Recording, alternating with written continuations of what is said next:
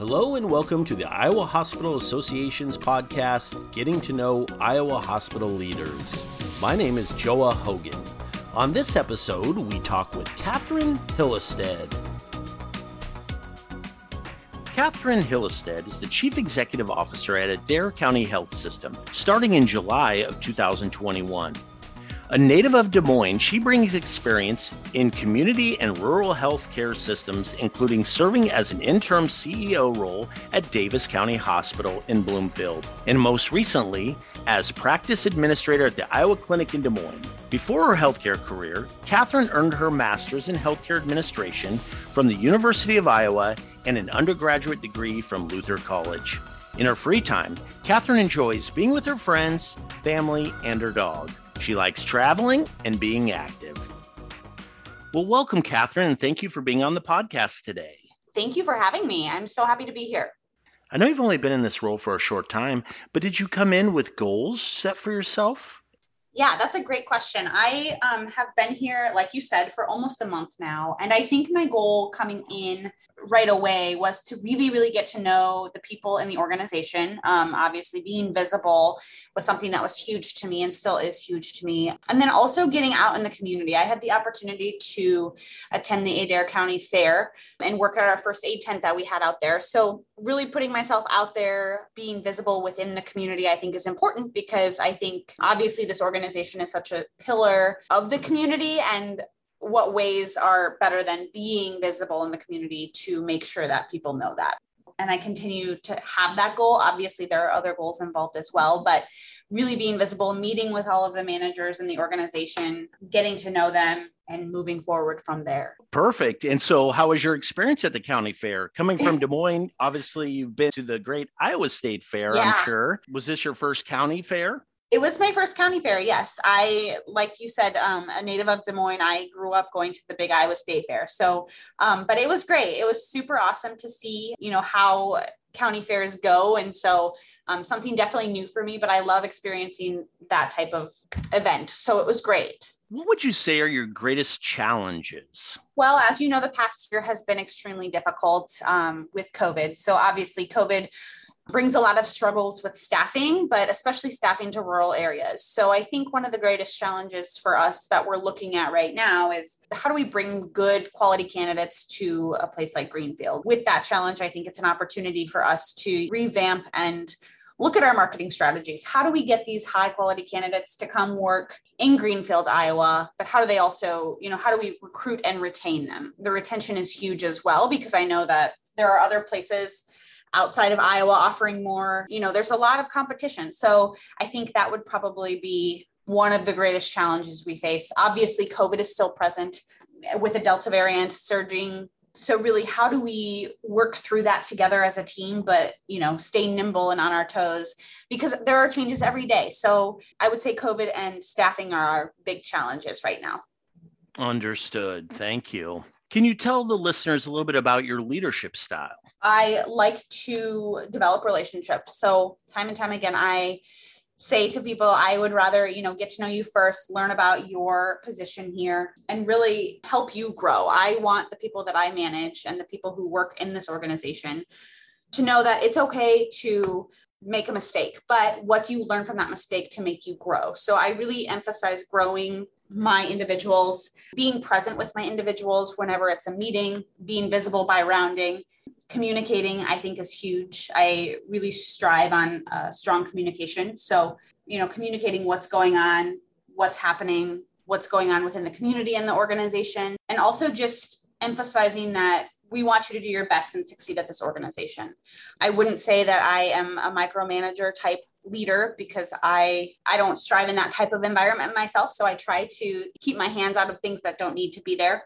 I also trust my team. My other leaders that I work with were hired to do their job because they have that skill set. So I trust my team to do their job. I'm here to help. I'm here to support. How can we work together as a team to get our goals accomplished? I really think that's important. Or I also strive to have a strong culture within the organization, because there have been organizations that I think everyone has been a part of where the culture isn't really strong. So I really want to create a strong culture within the organization, because I think if the culture is strong, your staff, your employees will want to be there, celebrate, praise them, create that culture for them. They'll stay. Turnover will obviously fix itself then, but ultimately patient care will be strong as well. And what projects does your organization have coming up? Since I'm so new, we're still kind of trying to find what projects we will be working on. Obviously, we will be working on a master facilities plan for the future to see where that takes us. So that's kind of the biggest project I'm working on right now.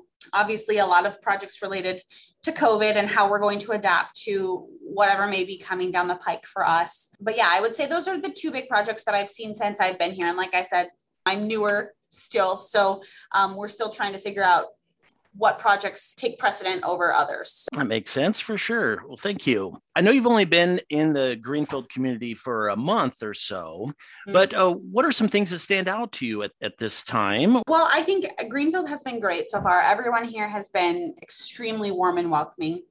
I know that there are a couple of outdoor nature areas that I am extremely excited to explore. I love being outside. We have a dog at home, so I look forward to having him come explore with us out here.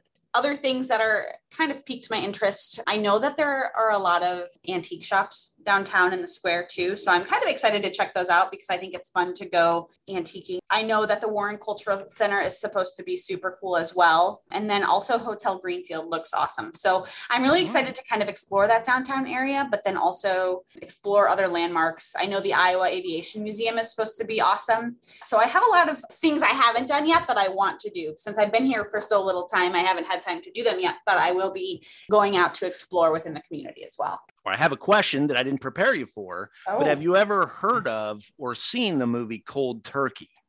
It's really funny that you asked that because Willard Olson and I, my board chair, were actually just discussing this film. I have not seen it yet, so I added it to my list, but I know that it was filmed here, was it not? Absolutely. It's near and dear to my heart because many of my family members are seen in it, as background extras. Actually, my great-grandfather has a small speaking part. The only time I've ever seen him is in that movie. That's awesome. I will definitely have to find a place to watch that because now you've piqued my interest. So maybe I'll see you at a future IHA event. You can tell me what your rating is on that one. For sure. That sounds great. And sticking with media platform, what's on your current music playlist? Oh my gosh, my current music playlist. Well, it depends on the type of mood. So actually my husband and I are gearing up for a long road trip. So we created a playlist that we can both add songs to, but I would say we like a lot of old rock songs. I know that he likes to add like Kings of Leon. He loves Kings of Leon, Phoenix. We have a little bit of like Matchbox 20, Fatboy Slim. It's just kind of all over the place. We also like Lord Huron. The Lumineers is one of our favorite bands. We kind of have all genres covered. Oh, that sounds great. That'd be perfect for a road trip. And speaking of road trips, I guess that leads into my next question. COVID aside, obviously, but if you could travel anywhere, where would you travel? We are avid travelers at our house. So we've really spent the time the past year, obviously with COVID, year and a half, driving places and exploring the outdoors. We have been to multiple national parks and hiking, biking, doing all of the outdoor activities that don't necessarily have a lot of people surrounding them, which has been awesome. We're actually excited to explore our next national park in the next month or so. We love also traveling internationally. So we've really missed that aspect since COVID has been around to do that because it's one of our favorite things to do. If we could do anything in the world and get paid for it as a career, we would travel around the world. Is there any national parks that you visited that stand out? But I'm actually really looking forward to Canyonlands. We're going to Canyonlands National Park. So we're going out to do the western parks on our road trip. So I'm looking forward to that one. I know Arches is kind of popular. I have never seen it. I'm really looking forward to those two. And then will you travel further and go to Bryce and Zion, or is that a little bit too far south? Nope, we're doing all of that. So we're going to Bryce Canyon. We're going to Zion. So I'm really excited about it. Oh yeah, that's my favorite place in the United States is Southern Utah for sure. Okay. Well, I've heard great things. I mean, Yeah. it's been the time for people to take those trips to the national parks. There's not a lot of other things you can do, I feel like, as far as traveling goes, but I think it's a great opportunity to explore our national parks because I think they're so underrated too. Absolutely. That's a great point. Can you tell us what is your favorite IHA event that you've attended? Yeah. I think the annual meeting is probably my favorite event. I mean, I think it's awesome for leaders and everyone in healthcare from around the state to come together and learn from each other, but also learn from new people that they may not have heard from before as to what's going on in healthcare, what's coming up, what's going on with federal legislation, which leads down into state legislation. So I think that's one of my favorite events because I get to network with a lot of people, new people included, and have that time to really soak it all up. Catherine, who is someone you greatly admire? Two of the people I admire most, and maybe this is cliche, but it is true for me, are my parents. Just really look up to both of them. They have worked extremely hard to get to where they are, and they have taught me such a strong work ethic that I have taken with me into the start of my career. So I think they're just two people that I look up to and are very, very important to me. So I admire both of them.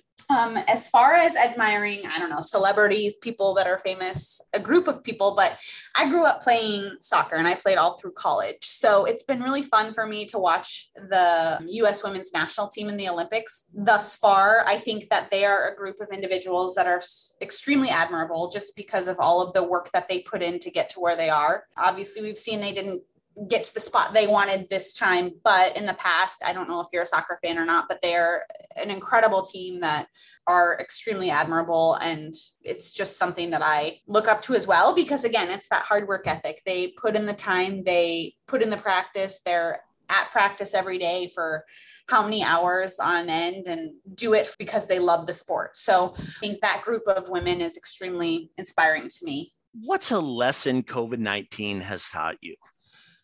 Gosh, there are so many lessons we've learned, I think, from COVID-19.